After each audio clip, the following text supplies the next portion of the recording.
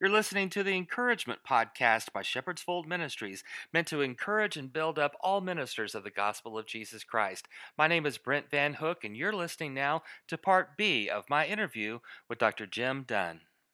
Why should ministers keep going and not give up? Yeah, so I'm going to tell you a story that comes out of my legacy a little bit. And I remember my grandfather telling me this. And so the time frame was World War II. Okay.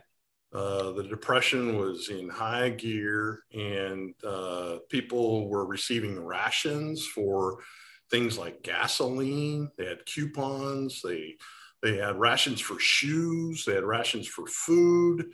And one of the jobs that the government actually protected, and you actually received extra rations for: tires on your car, gasoline, food, clothing.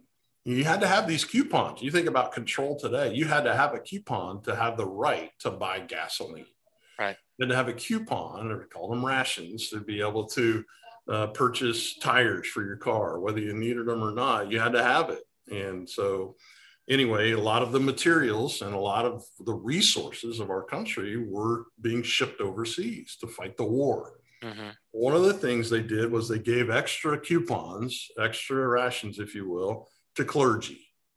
And my grandfather was a pastor in the holiness tradition. And interestingly enough, he told me that this would be way outside of his tradition, right? So there's nothing that should spark any fires today, but this would have been a pretty radical thing. He told me, he said, I'm not Roman Catholic, but it was a day when I wished I had permission in my tradition to wear a clergy collar, a clerical collar. Mm-hmm. And I was fascinated by that. And, because we get certain brands, and certain stereotypes, and, who gets to wear a clergy collar. And today, a lot of people I don't even want to be known as a pastor. I don't want anybody confronting me. And, if you get down into the depths of it, there are a lot of people that, they don't lead the conversation that way, partially because people stop listening. But back in the day, the clergy job was to go around and encourage people. Oh, and they gave extra rations for that. Extra rations so they could get out and encourage people during wartime.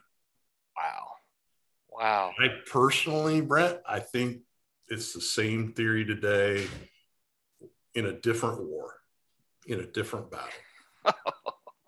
And God has provided the rations, if you will, and wants us to be an encouragement, a dealer of hope. I know that you want to go out and preach to the multitudes. I know that you want to see the altars line, if that's in your tradition. I know you want people turning their lives around and saving marriages. But I'm telling you, even having traveled in parts of the world, what people need the most today is encouragement and hope. And that's why you should keep going. And we need it in this war where everything is up for grabs. We need the hope of Jesus Christ and his truth, and the fact that he loves us and he gave his life for us and wants the best for us, and that we're not living for down here. Heaven is our home. This world, the old gospel writer said, this world is not my home. I'm just a passing through. My treasures are laid out way beyond the blue. I know you want things to go well here, but we've been reminded, maybe it's a wake-up call. Jesus said, they hate me, they're going to hate you. I don't think we need to go into every conversation that way and have that kind of expectation.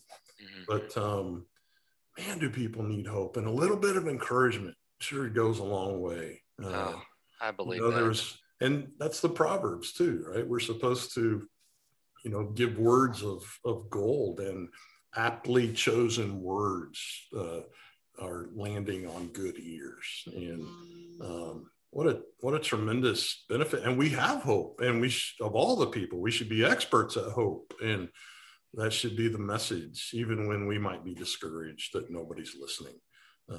You got to keep going and offering hope and encouragement. And So instead of trying to fix everybody, think about encouraging them first, even if somebody that doesn't even get close to believing what you believe or living like you might live or think that they may need to live.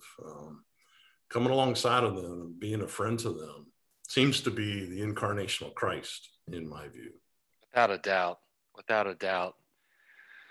Wonderful. Hey,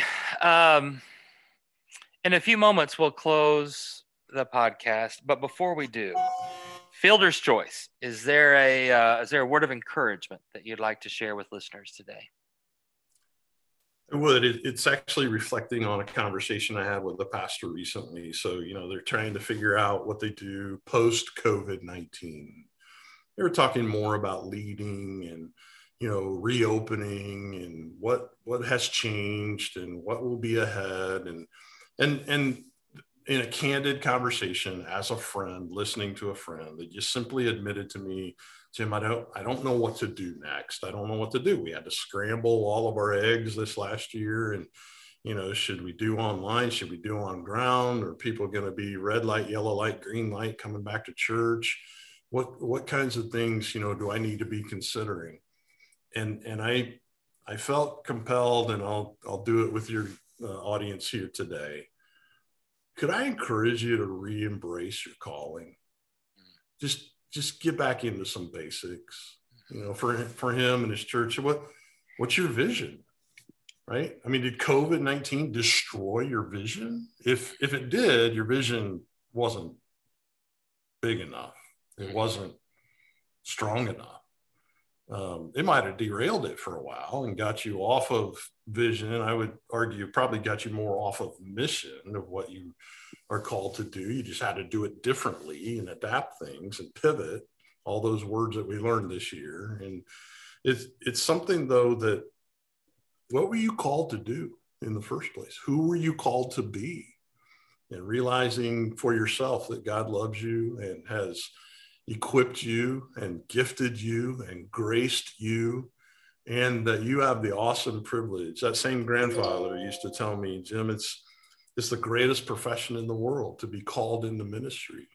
And just to re-embrace that today and to sense the leadership of the Heavenly Father calling you by name, giving you the right to be the son or daughter of God, and realizing that he has equipped you and called you and continues to help you to mature and to be that message of hope.